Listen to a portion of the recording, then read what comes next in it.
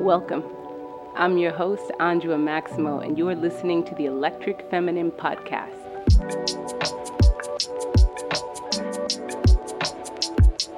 Hey everyone, welcome to the Electric Feminine. I am Andrea Maximo, and I am here today with the wonderful Lisa Welsh. Lisa, I found on IG through one of her very funny posts, because she is very, very funny. She's incredibly smart and educates the masses on amazing things to do with, everything to do with sex and masturbation and getting comfortable with our bodies. So I brought Lisa on today. She has been a pleasure coach for 10 years.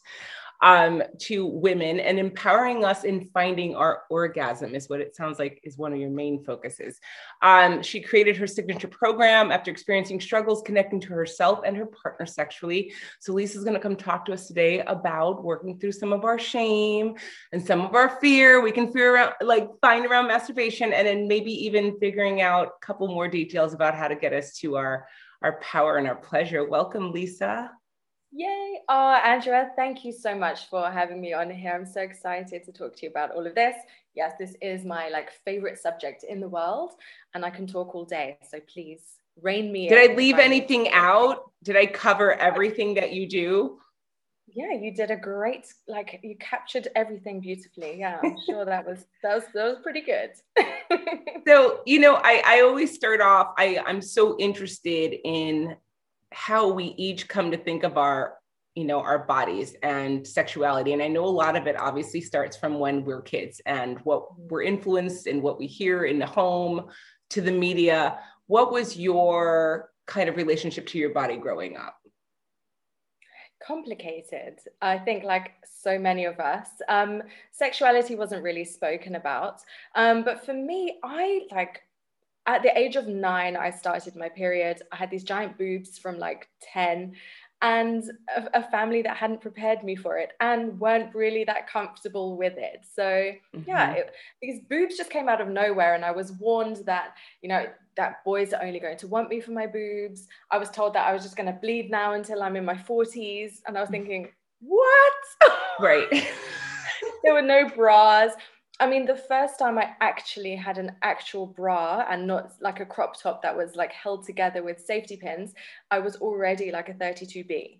So, wow. And they just kept on growing. They just didn't want to quit. And I'm only 4'11", so it was quite something.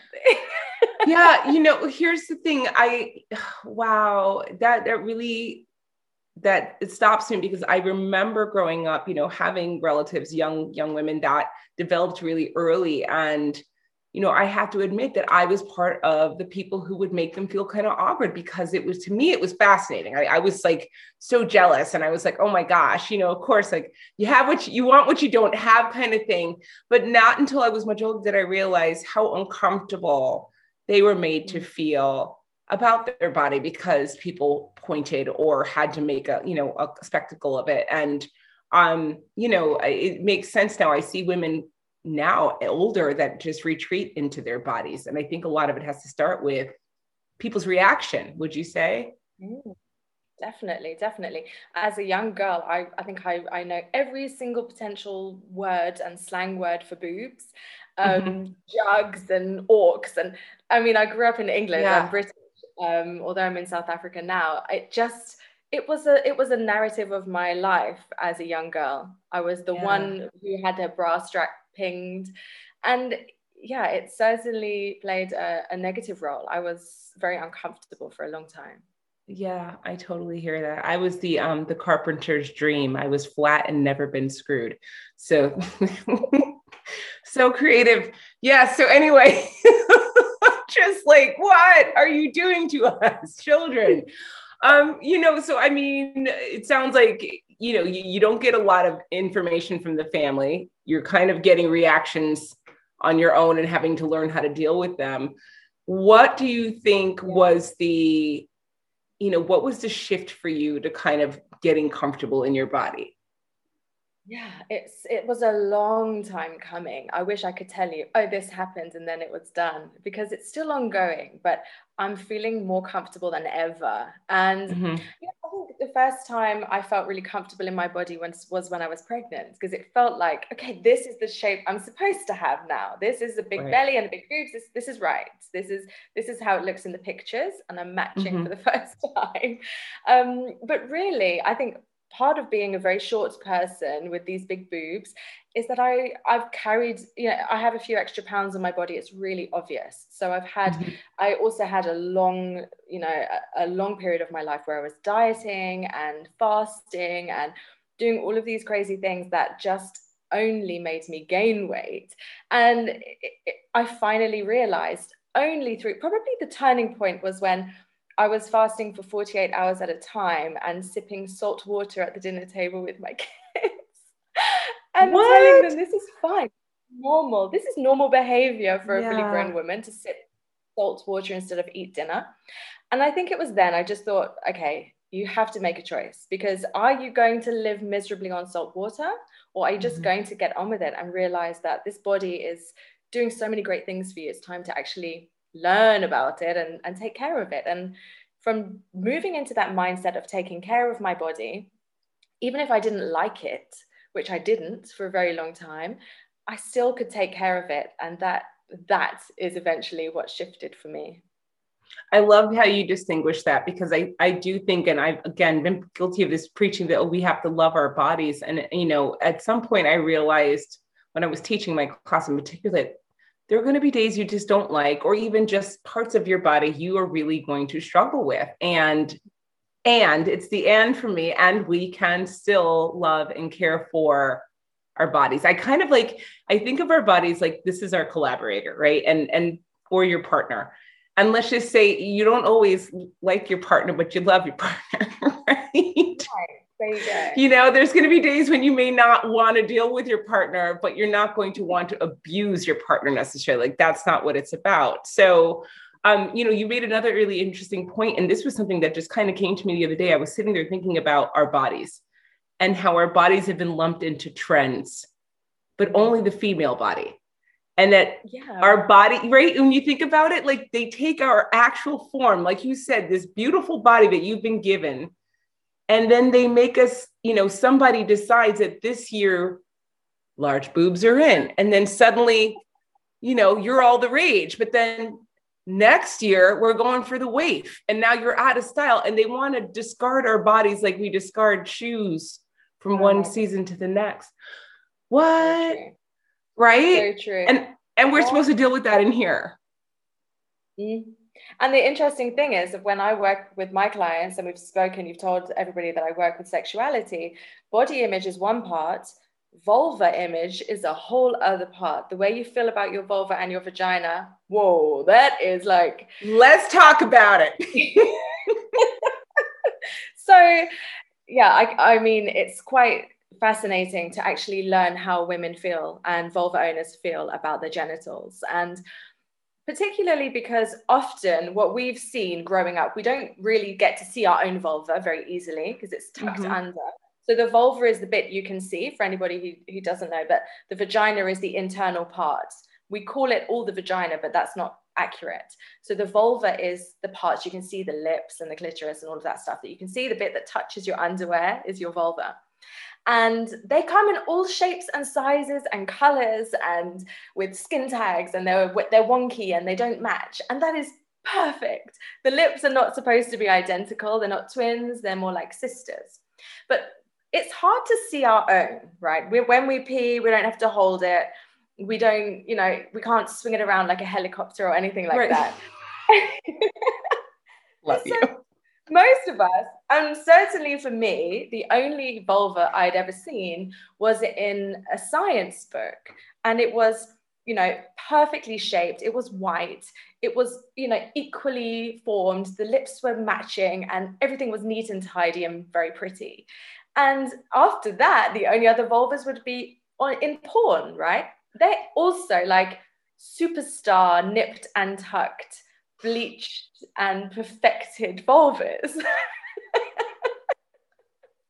There is space for all of those beautiful nipped and tucked vulvas, but there's also space for beautiful, non-symmetrical, like there's so many different ones. And what I always tell my clients to do is go onto vulvagallery.com, and look, because they have created all of this art based on real vulvas, and they are so different. Like you have some that are all like hidden and you can't see the clitoris, they're all like totally tucked in, and then you have some with the clitoris is like loud and proud, and some with the labia, the inner labia are longer, and some where the inner labia is shorter, some with extra little teeny weeny labia on the inside, but they are beautiful and diverse and just wonderful.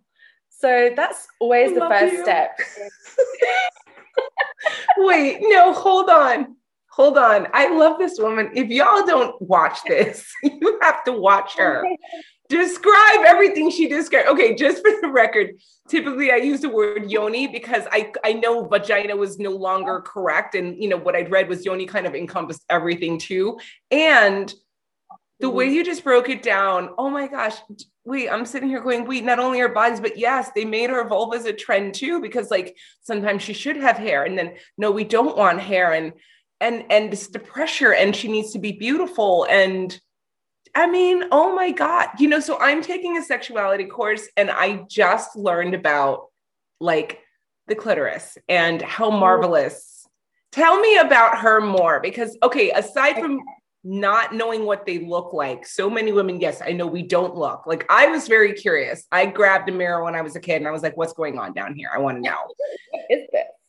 But yeah, I was like, what is this thing? And then, but you know, you're right. Because I would look into magazines and I was like, oh, you know, well, hers do this and hers do that. And they all did look exactly the same. It was like they were curated, you know, from magazines, Hustler, whatever. But you tell me how the clitoris, like, why does she reign? Because I was fascinated by this. Well, I'm going to introduce you to my friends right there. Okay. Who I just happen to have right here. Dun, dun, dun. I know if you're on the podcast listening to us, you can't see this, but I have a crocheted clitoris. So I'm going to tell you all about her. She is my favorite. She's my favorite thing, my favorite possession. So when we think of the clitoris or the clit, we are thinking usually of that little bud that is above the vaginal opening, which is this clitoral gland, the top, like a little bud that's sometimes hidden behind a hood. So the hood, if you take a look in a mirror, if you've got time, look right now. Not you, Andrea, because you're talking to me. Yes. That'd be awkward. And I'm so enthralled. I was like, okay. So you'll find that the hood that is hiding the clitoral glands is made up of the inner labia. It's where they meet at the top. And sometimes they completely hide the clitoris, and sometimes they don't. Sometimes the hood is just there, but the clitoral glands is protruding. But that's what we think is the clit. If you know where the clitoris is, that's what you're thinking of usually. But what we don't know, what most of us don't know, is that is only about 1/5 of the full clitoral structure. So the full clitoral structure is made of erectile tissue. That means the entire thing can get erect. That means vulva owners get erections. Yes, they do. And if they don't, they're missing out on so much pleasure and sensation, right? So if you are now looking at where your clitoris and your clitoral glands is, I invite you to just feel upwards. So into that fatty pad, right? That's the mons pubis. And see if you can feel the shaft. That feels fabulous to play with when it is engorged. Wow. So have a feel. Some people might not feel it because it might go directly in, and some people might be able to feel it. But from there, you have these two legs called crura that go inside of your body, and they're kind of wrapped around the urethra and the vaginal canal. And you have these two bulbs that are in the outer vulva, that in the outer labia. So your whole vulva is full of this delicious erectile tissue. And the entrance to your vagina, if you kind of imagine you're entering the vagina just on the inside upper wall, you're feeling the inside of your clitoris, which is your G-spot. That is the G-spot. Mystery solved. So the G-spot is the internal part of your clitoris, and it's only, can only really find it when the vulva owner is aroused, right? If you're not aroused and it's not engorged, you're not going to find it. So all of those people that have been spending all of their lives looking for the G-spot, maybe they just haven't turned the woman on yet. Oh, shit. Lisa, wait a minute. All right, you have to come back. You're going to have to come back multiple times. Wait a minute. Okay, so wait a second. Here's the thing, a couple of things that came to me. So when I was doing this research, they were saying that everybody's vagina, like actual cavity, is different shaped.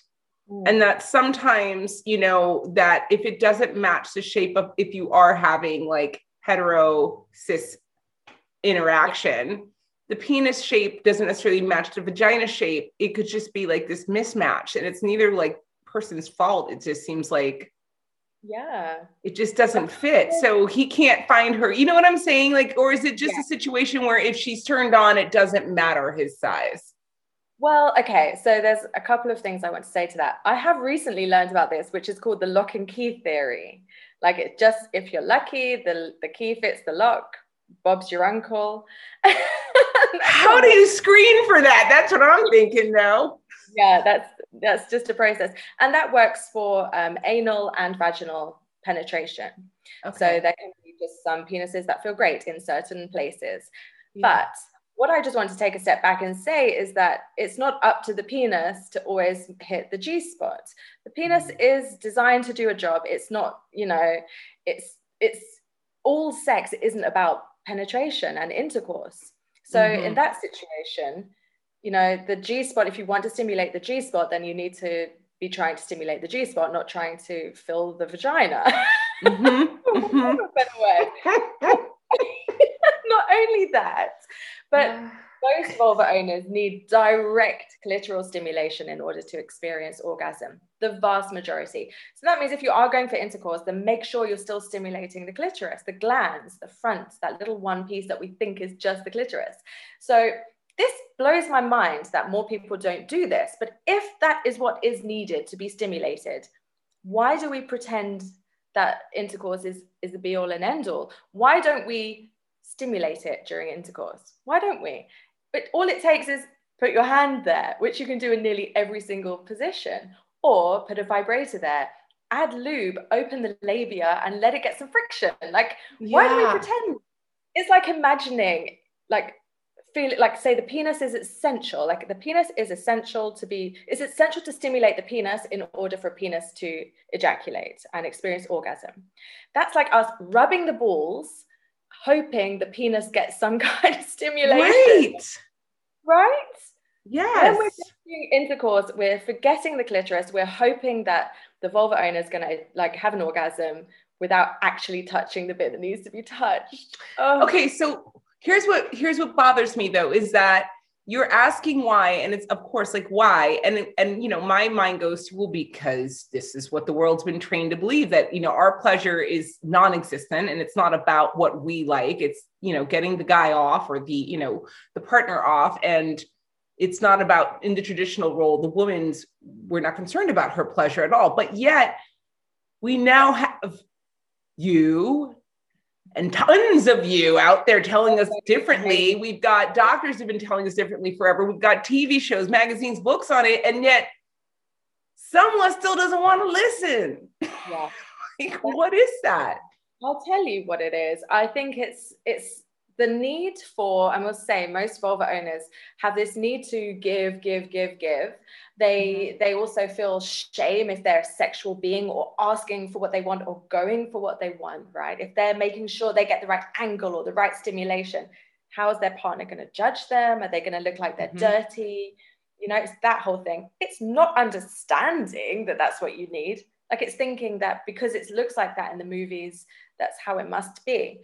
I spoke to a client recently who knows that TV sex is fake and movie sex is fake, but said to me, surely there must be an element of truth in what we see on the screen. There must be some grain of truth in that. And I was like, there's just not. There's just not. It just doesn't happen that way, that you just rip each other's clothes off. There's no foreplay, there's no lube, there's no contraception. You're just like jamming it in, and in 2 strokes she is screaming in pleasure. And it looks great fun on the screen. It looks awesome. Don't we all wish it would be like that? But it's just not. I'm sorry. No, and like, you know, like everything in Hollywood, they got to condense it to get to the good stuff, because they got a story to tell. They don't have time to take through her whole foreplay. Yeah, it's fun to watch, it's entertaining, but let's not model our own sex lives on it. No, but that's exactly what we're doing. That's exactly what we're doing. So I'm so curious. Tell me, there's something that I read in your bio, and this really just stood out to me. And it had to do with your own personal experience when you were feeling at a time, you know, buried in your success was kind of like what I was reading into it. And it said, you share in your bio that you successfully buried yourself in your to-do list, and it ultimately dulled your sexual connection. And then there's a quote where you said, as time went by, I felt totally disconnected from my body and my partner, and I just assumed it would never get any better. Figuring out my pleasure just felt like a waste of my precious time. And that really stood out to me, the part that so many of us just think, this is just the way it's going to be, I guess. You know, and how many women you know, myself included at one point, and it's no longer this way, but just thought, I can't orgasm. Like, that's just not something I can do. I must be broken. Yeah. So many of us think that. So they either think I cannot orgasm, or I can only orgasm through this one masturbation technique that I figured out as a kid, and that's the only way I can get off, right? That most people fall into those 2 camps. Most vulva owners think they can't, or they've got one way, that's the only way. And it's actually such a shame, because if you think that's the truth for you, if you think that's all you can experience, and that you're just not wired like everybody else, because from that place, it seems like the rest of the world is having wild, wonderful sex all the time. That's all we see and all we hear. But for us, we think, okay, well, I can't, or I've got my one way and I'll just do it in the bathroom, you know, after everyone's asleep, quickly and quietly get it over and done with, you know? And when you put your pleasure into that box, either you've given up totally or you just do it when you have to, then it does feel like a waste of time, and it feels indulgent, because we don't prioritize pleasure. That's not productive. We don't put it on our to-do list as like, yes, tick it off, woohoo, masturbated today. No, that doesn't fit in that box. So we're busy doing all the things. And when you're in that mindset of go, do, it's very hard to slip into a pleasure mindset. It's a completely different place, actually. And one of the top reasons that we don't experience orgasm is because of stress and because of overwhelm and feeling so busy, that even when we are having sex, and it's usually just penis and vagina intercourse, we don't ever experience the pleasure that's available to us there, because we're stuck in our brains and we're stressed and we're worried and we're thinking about what else we have to do. And sex can become like a chore and a duty, which is just such a shame. Was that where you were at that point in that story? Is that where you were at? Yeah. It just felt like a duty, and it felt like I was the only one who was able to get to that pleasure myself in the one way. I had one favorite way, well, the only way I thought.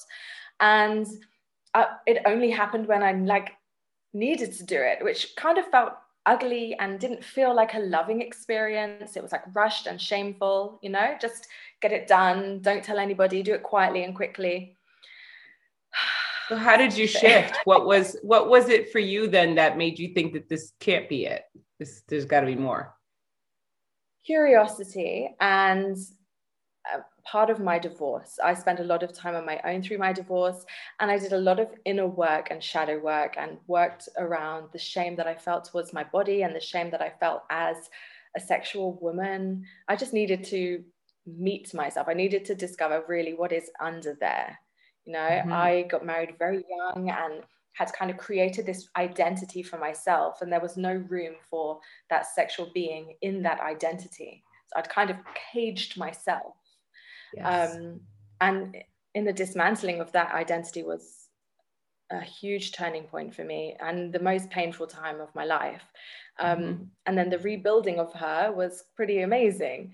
I actually just I just saw a photo of me maybe a week ago, and it was me in that pre-time, and my heart just went out to her. She's young. She was so young, and so she was trying her best. That I just had so much compassion for myself in that place that I hadn't realized until I looked her in the eye in that photo with her really thin eyebrows, because that was cool at the time. And I just thought, oh my gosh, I'm so proud of you. I'm so proud of you, because dismantling an identity is enormous, and it's something that's actually needed when it comes to this sexual stuff, because we feel so ashamed of that part of us, and it's exhausting to have that shame and to keep that massive part of our identity separate from us. We don't want to meet that part because it's dirty and bad and sinful, and you want to be a good woman, a good wife, and you don't want to be this like whore, this sexual bad, mysterious, dark person. We just keep that part separate, but it's actually integral to us. Beautiful. Oh my gosh, thank you so much for sharing that. That was so beautiful. I know your story is going to resonate with a lot of people listening, because I think it's just so many of us, it's so many of us, but that moment, it's so inspiring just to know too, I've heard this podcast after podcast. It's just a decision you decide for yourself that this is not it. Or, I want, there's something off here and I want to figure it out. I don't like to say broken, because I really feel that we're not broken. I think we can be very deeply bruised and beat up a little bit, but not broken. And it's just the knowing that you deserve to know more about you. And how lovingly you did that is really inspiring too. It's important because, again, when I have had many discussions around masturbation with students, shame is the main culprit that prevents them from exploring. Or I've heard, yes, I do, but when I do, there's still like that sense of guilt as I'm doing it. Or I've heard a lot of, I just feel, it makes me feel like lonely or like a loser, like I should have somebody else there. And that one hurts me the most, I feel like, because I'm like, no, we're missing something here. We're missing something here. It doesn't, what do you say to clients that are going through similar feelings like that? Yeah, that's it is painful to hear. It is painful. So I actually recently had a client who couldn't experience orgasm through masturbation, but could through intercourse with a partner, which was so fascinating to me. And it was just such a clear indication of the shame that we hold around masturbation. So what I think is happening in that kind of situation is that when you are exploring your body, when you are pleasuring yourself, if there's no experience of pleasure there at all, it's often because there's that shame has come up somehow. Your body has connected shame to the experience of touching yourself. And in order to keep you safe from feeling that shame, it has basically locked everything away. The shame is gone. The pleasure is gone. It's like numbness, disconnection, complete disconnection. And it's very hard. It's very hard to actually access that part of you that is trying to protect you. You have kind of put a barrier there by some subconscious, like protective force, which is there for good reason, but can be removed. But essentially, as girls, we are certainly not encouraged to explore this part of our bodies. This part of our bodies is often not named, certainly not explained. We don't get like, hey, so this is your toe. Where's your nose? Where's your clitoris? No. We have said, where's your toe? Where's your clitoris? Can you imagine? But damn it, we need to add a little to head, knees, and toes. I'm going to add that one in. Head, knees, and toes, and clitoris. There you go. And so we're not encouraged. And I mean, imagine for any of us that were caught touching ourselves, the shame, the burning cheeks, absolute horror of being caught touching this part of our bodies. And it's just, that doesn't just go away. It doesn't just go away. And then when you include in that story the whole thing about, the cultural stories of us feeling like vaginas are gross and stinky and smelly and they need special cleansers because they're so disgusting. And, it makes us feel grossed out. So many vulva owners, the ones that do self-pleasure probably self-pleasure by touching the clitoris, but don't touch internally because the vagina is like a whole cavern of horror of like, oh, it's so slimy. Cavern of horror. But they do. I mean, there's so many jokes about it, and it's so unfair. It really is. But it does create this horrible insecurity, I think, as women, like, I gotta go wash myself 19 times beforehand. And like, this idea that the worst thing you could have happen is somebody recoil from like your scent, recoil. I mean, really, the word. And the truth is, vagina should smell like a vagina and it should taste like a vagina. It shouldn't taste like strawberries or a sea breeze or mango or flowers. It's supposed to have a scent and a taste. It's meant to. It just is natural, and it's important for it to. It's slightly acidic because it has a microbiome, which is why you should never clean it. You should never clean your vagina. So just to remind you, that's the internal bit. It is self-cleaning, shouldn't be douched or washed, does not need anything special. And the vulva, the bit you can see, just needs a gentle cleanse. It needs nothing else. So that adds to the shame around masturbation. Not only is it sinful, naughty, bad, all of those feelings, not only is it disgusting, all of those feelings, then also it's quite complicated, right? We have all of those feelings. We hear that the female orgasm is so complicated. We need special articles to help us unravel it. And really, it's just that you need consistent stimulation. Maybe you need to practice and try around a few techniques to see exactly what works for you. But it's not complicated. But trying to unpack the feeling that it's uncomplicated, that it's disgusting, that it's sinful and dirty, and that perhaps your one is broken, it's a whole lot of stuff to get over. That's if you can put aside your to-do list for a moment, actually take 20 minutes out of your day to touch your clitoris. Who's got that time? So when you're working with people, I mean, is that what I'm hearing? You've got to get through the mind stuff first before we can even get into here's how you touch yourself stuff. Yeah, it goes hand in hand, actually, because sometimes the body has such wisdom that can help you with the mind stuff. So if you can just create a safe space for you to actually lovingly touch your vulva and be present and breathe with the feelings and thoughts that come up, that is the key, actually. And it can take a long time. It can happen immediately, or it can take months. And it can be frustrating. And a lot of it is about feeling safe, because we haven't even touched upon the trauma and abuse that could have occurred to cause a disconnect as well. I mean, and that maybe we won't need to touch on that too much, but that obviously is a very big part. And if you don't feel safe in your body, if at some level when you're touching your vagina and vulva, or somebody else is, if your nervous system is panicking, you will never be able to experience orgasm, because your body is trying to keep you safe. It's not worrying about your pleasure at that point. So if anything has occurred to cause trauma, and it could be something big, right? Or it could be that you've allowed somebody to penetrate you before you were ready 500 times. Hands up, I've done that. It could be that it could be that a medical procedure caused trauma. It could be trauma around menstruation or pregnancy or childbirth, or lack of being able to fall pregnant. There's so many reasons why we might carry trauma in this part of our body.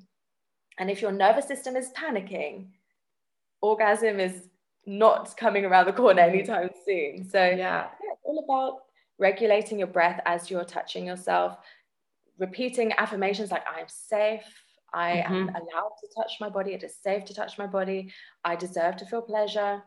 And if affirmations don't work for you, then staying with your breath and only doing it for as long as you can tolerate that feeling of discomfort, because it should never feel like you're suffering.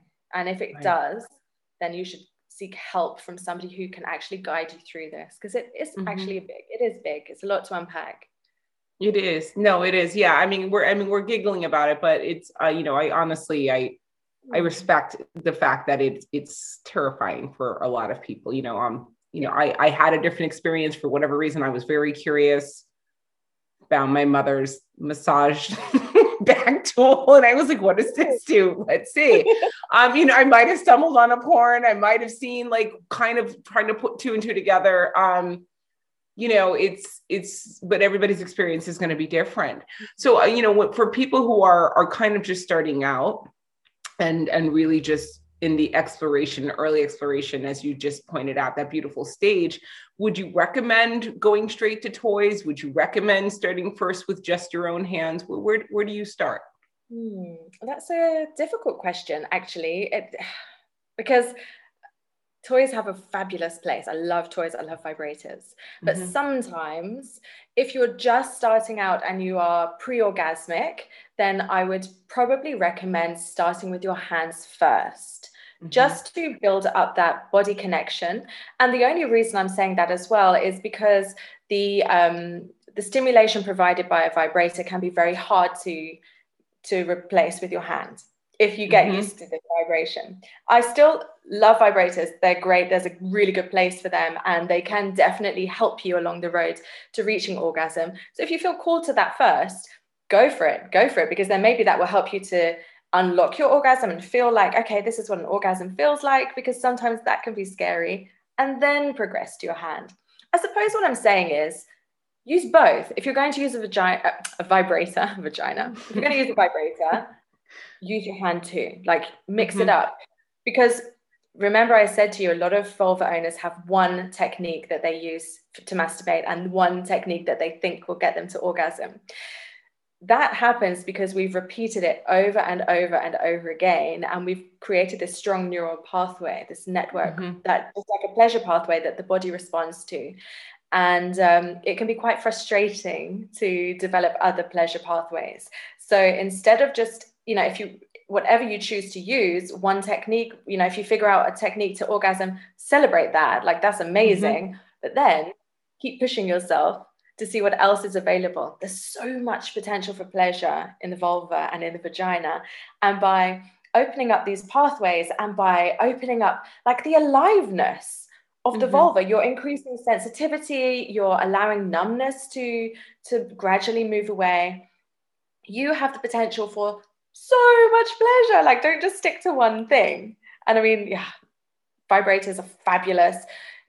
Crystal dildos are fabulous. Hands are fabulous. Penises are fabulous. Dildos, like all the things. Don't limit yourself. Oh my gosh. I love that. I do. And, so I'm curious though, I've heard this so often. Is there any truth to the fact that a vibrator could ruin your sensation? Can you overuse a vibrator? No, you can't. It's not true. But what you can do is become accustomed to that stimulation. So there's a difference. It doesn't mean that you're ruined. Not at all. All you're doing is increasing blood flow and sensitivity. That's a good thing. You're not going to get, people say they can feel addicted to their vibrator, and that's because it can feel frustrating to use something that doesn't give you that same consistent stimulation. That's all it is.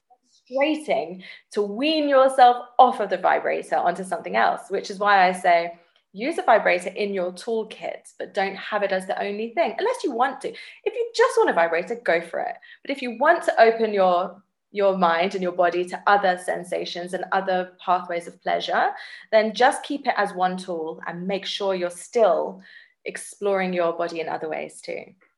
Okay, what the hell is a crystal dildo? So I was watching one of your videos the other day, and you're like, it won't break. I'm like, what is this? And why? And why crystal? So, okay, I have a glass one. Where is it? Oh, y'all, you got to watch. You got to make sure you watch this episode. She's got all these fun toys. When you pulled out your crocheted vulva, I died because I remember when I was like 5 years old, my next door neighbor, her parents were like social workers, hippies, were super cool folks. But I was playing one day at her house and I pick up this thing that looked like a giant teardrop. And I'm like, oh, it looks like the rain. And she's like, nah, that's sperm. And I was like, oh no, she's like, no, that's the egg. And I'm like, the egg. She's like, yeah, the egg's like in a woman's body. I was like, okay. And then I pick up this other thing. I'm like, look at this snake. She's like, no, that's a sperm. So her mom had made these pillows that were lying around on the couch that were supposed to be the egg. My poor kids are going to have that. I'm going to go, just hold on. I'm going to go and grab it, okay? She's grabbing her crystal. We have to see the glass dildo, folks, because if you have not followed Lisa, you have to follow Lisa. She's a delight, as you can hear. No, you absolutely are. And I just love how excited you get. Oh my God, it's beautiful. It looks like a wand. I know, it is a wand. So, okay, so you can get all different shapes and sizes and different stones. So you can get, like a jade yoni egg. Yeah. You can get ones made out of jade or rose quartz in different shapes and sizes. And the thing about crystal or glass is that it's obviously harder than like a silicone or a squishy toy. And the reason that that's nice is because it can provide different stimulation to the vagina. So this probably isn't a beginner toy. And then again, why not actually? But so this is for internal vaginal stimulation. This part, so I'm holding up this long, windy, like an S-shaped glass wand. It's made of medical grade borosilicate. So it's not going to just smash like a glass that you would drink from. But it is, it is delicate. It's like as in, don't drop it on your tiles. But it has one ribbed end that is fabulous for G-spot stimulation. And then it has like a bulb on the other end, which is great for cervical stimulation. So the cervix is the neck of your womb. And if you feel inside of your vagina, you might feel this thing wobbling around. If you feel the tip of your nose, that's kind of how it feels, kind of wobbling around. So it's the deep end of your vagina is right at the end, because that's where your uterus begins. It's the neck of the womb. It's not always central. It sometimes sits to the side, and often it can feel uncomfortable or numb. Like, when you poke your belly button, it feels weird. Mm-hmm. It feels like that because it freaks me out. Yes. So when you touch your cervix, it often feels that way because this is it's been medicalized. It's only ever been prodded by doctors and nurses and, a penis that bashes it all the time. But the cervix actually really enjoys stillness and the same kind of stimulation that the clitoral glands enjoys. So this tool, because it's nice and long, the glass one that I'm holding is long, so it means you can reach your cervix and still have a nice long handle to hold, right? Right. So it just allows you to stimulate that part of your body and be present with it. And like it maybe sounds a bit woo-woo, right? But breathing and being present with that part of your body until you kind of de-armor it is a phrase that's often used, which is letting it feel safe, letting it feel loved and reconnecting. And the great thing about reconnecting with your cervix is that it has its own set of nerves. I mean, this is all very, what's the word? Some people disagree and some people think it's absolutely true, but it's connected to the vagus nerve, which actually can result in mind-blowing, really beautiful orgasms. So really, this is why I really encourage people to just explore their bodies and just know that it's okay to do that. It's your body, it's safe, you have permission, it's not wrong or naughty. We were created with these incredible parts of our bodies that are there to bring us pleasure. And pleasure brings us so many benefits. And when you access your pleasure, you access a well of creativity and energy that you can bring forward into the world and make it a better place. Sex is not just this little thing. It's not just you rubbing one out in the bathroom. If you can access this well of pleasure, this actual energy, your life force energy that you can stimulate, that it can heal you. It can heal your family. Okay, I'm starting to go crazy, but truly. No, I don't think you're crazy at all. I want to know because I do think it's important because it's you know, we talk about this as a life force. So yeah, talk about how this kind of, you know, indulging in this for yourself, how does it actually affect you in other parts of your life beyond it feeling good? Yeah, beyond it feeling good. It is when you like the feeling of wholeness, when you actually can embrace every part of you, and when you are there with your body and with a crystal wand, for example, it's not the same as using a vibrator on your clitoris, in my opinion. I love using a vibrator on a clitoris. I'm not judging that. I'm not judging any orgasm that happens as a result of that. But what I'm saying is you have to be very conscious of what you're doing when you're using a, you know, this long glass thing. You have to stay present, and it forces you to like know what you're doing, think about what you're doing. It kind of gets you out of your mind, out of all of that monkey mind stuff. So you're present. And then when you're paying attention to your body, that's when your body brings up things that need to be processed, right? Like it tells you, okay, actually, we need to talk about this. Your body's like, okay, we need to cry about this. We need to release this. And you don't need to even think about it. You don't need to rationalize what's happening, but it's just giving you a chance to actually, you're here. I'm here with you, body, right now. I'm here with you. You can't escape. It's not like having sex where you can tune out and think about what you're going to cook for dinner. When you are doing a conscious self-pleasure practice with a toy like this, a tool, sacred sexuality tool rather than toy, then you do have to be connected. And what that gives you beyond feeling good is a feeling of wholeness over time. And when you are whole and you are embracing every part of you, including the bad bits, right? Including the bits we judge, including the bits we've tried to keep fragmented, it just like opens a well of energy. That's the best way I can describe it. Like an energy that can benefit those around you and beyond. Like I feel like I'm a better mother since being more connected to the sexual part of me, which is so crazy when most women who are mothers don't feel that they're allowed to be sexual. I just feel, yeah, that the I want to say radiance, but that doesn't feel like the right word. But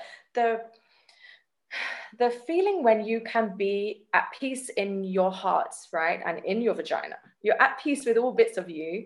It just, the way you show up in the world is different because you're not hiding anything. There's nothing, you're not wasting energy trying to be something you're not. You're just able to show up as you are. And I would never change it for the world. The step-by-step process to get to where I am. And I'm not fixed. I'm not perfect. I mean, don't think anyone's broken, but I'm not perfect.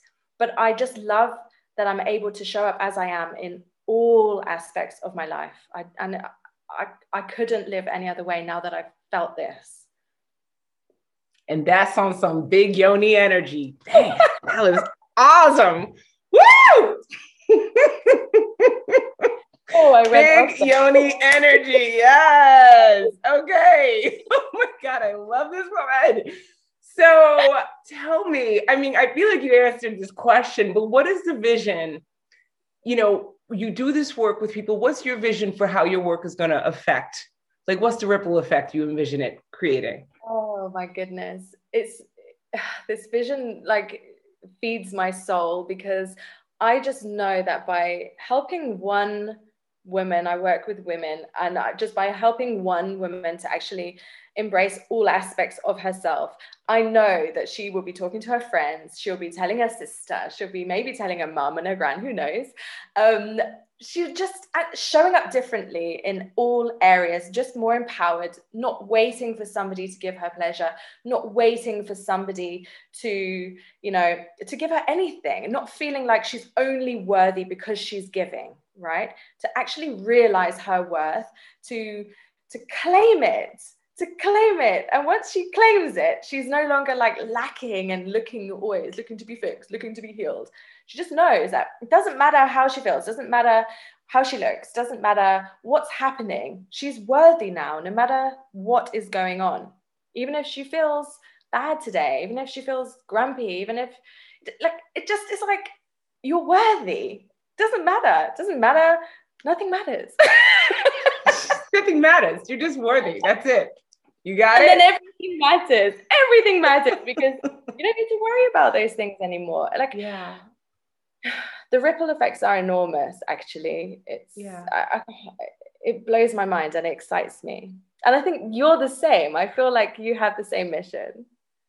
I do. It is. And one at a time, we will get there, but it's not just one, because I do say, if you touch one, she goes out into the world, she shares with one and inspires another, and then so on and so forth. So it's one you're touching, but the ripple effect goes much further. I'm my mind again, because I start getting excited about people and I'm like, okay, so she's coming on our retreat.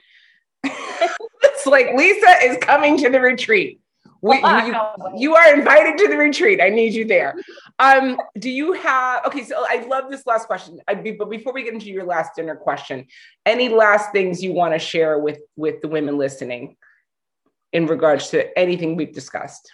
I would just love to say that no matter what your own unique set of circumstances that have brought you to where you are today, in terms of how you feel about your body, your yoni, your sexuality, take one step. And if that is putting your hand over your yoni, dressed, you can be dressed or not, and just putting your hand there and just saying, thank you. Like, thank you. I love you. If you can tell it that you love her, it just, this is a powerful part of you. And by healing the relationship and connecting to that part of you, you will transform your life gradually, bit by bit. It will get there. I love it. All right. You got 3 people you can invite to dinner. Any 3 people you want. Who's coming to dinner, this special dinner with Lisa? Oh, no. Okay. Betty Dodson. Do you know who she is? No, tell me. Like the grandmother of orgasm. She is like, amazing. She actually passed away last year, but she used to hold in the 60s and 70s. She used to hold like in-person retreats where she would literally, the women would show each other their vulvas and she would teach them how to self-pleasure. I mean, and not only then, she did it. She's done this work for decades. She's my absolute hero. So it would have to be her. Wait, was she on an episode of Goop? Yes, Gwyneth. Yes. Dang it. And she passed away. I saw that episode and I was like, I don't know who this woman is, but I want her at the retreat too. I was like, I love her. Oh, that breaks my heart. Okay. Yeah, no, she was fabulous. So she would have to come. And I think Clarissa Pinkola Estes, she is the lady who wrote The Women Who Run with the Wolves. She is I've never read that. Storyteller. She like loves a wild woman. I would want her there and I would just listen to her. I would just sit and listen quietly. I don't know if there's much space left at the table. Who else would I have? Give me one more. Okay. Fictional, dead or alive, history, doesn't matter. Cartoon character, an entity. Oh my gosh, on the spot. Okay, maybe the Queen of England, because I'm British. I'm curious to meet her. And you know what? I don't care what people say. I feel like she could get down with all the conversation at the table. I think she would completely surprise us. I have a lot of questions for her. Yes. Yeah. I love it. So tell them how they can find you, Lisa. Of course, all your information will be in the show notes, but just let them know here while they're listening. So my favorite place to hang out is Instagram. I really enjoy it. To be honest, that's the best place to find me. I'm always on there. I'm always in the stories. I'm always like doing reels. I enjoy that place quite a lot. So at It's Lisa Welsh, that's the best place to find me. And I've got links from there, links to everything that's necessary. So if you're going to come and find me on Instagram. Say hi, because I actually do chat to people in the DMs. I don't mind as DMs. And you'll work with them from wherever. It doesn't matter where they're at. Oh yeah, anywhere. And I actually wanted to offer something to your listeners as well. Please do. So I have my signature course is called The Pleasure Chest, and it is full. It's got like 11 modules full of videos, and it's all about how to experience orgasm from a variety of stimulation. But I actually wanted to gift your listeners 30% off with the code ELECTRIC. Oh, I love that. Thank you. I'm all excited. Yes. We're going to make the world better one orgasm at a time. I am here for it. Oh my gosh, I adore you. Lisa, thank you so much for your time this morning. And I cannot wait to work with you again because I know that's going to happen. You are a joy and a pleasure and a gift to this world. Thank you. Oh, Andrea, thank you. It's an honor to be here with you. So thank you very much. I just love that we can just be here from across the world and gaze into each other's eyes and talk about clitorises. It makes me very happy. It does. I want in person though. I'm not selling. This is not it. I want in person. All right, everyone. Thanks so much. Thank you for listening to the Electric Feminine podcast with me, your host, Anjua Maximo. If you're ready to dive into this work of developing your connection to your goddess energy, of removing those obstacles standing in your way, please reach out at info@anjuamaximo.com, or you can check out my courses available and my private coaching at www.anjuamaximo.com. Be good to you, be good to each other.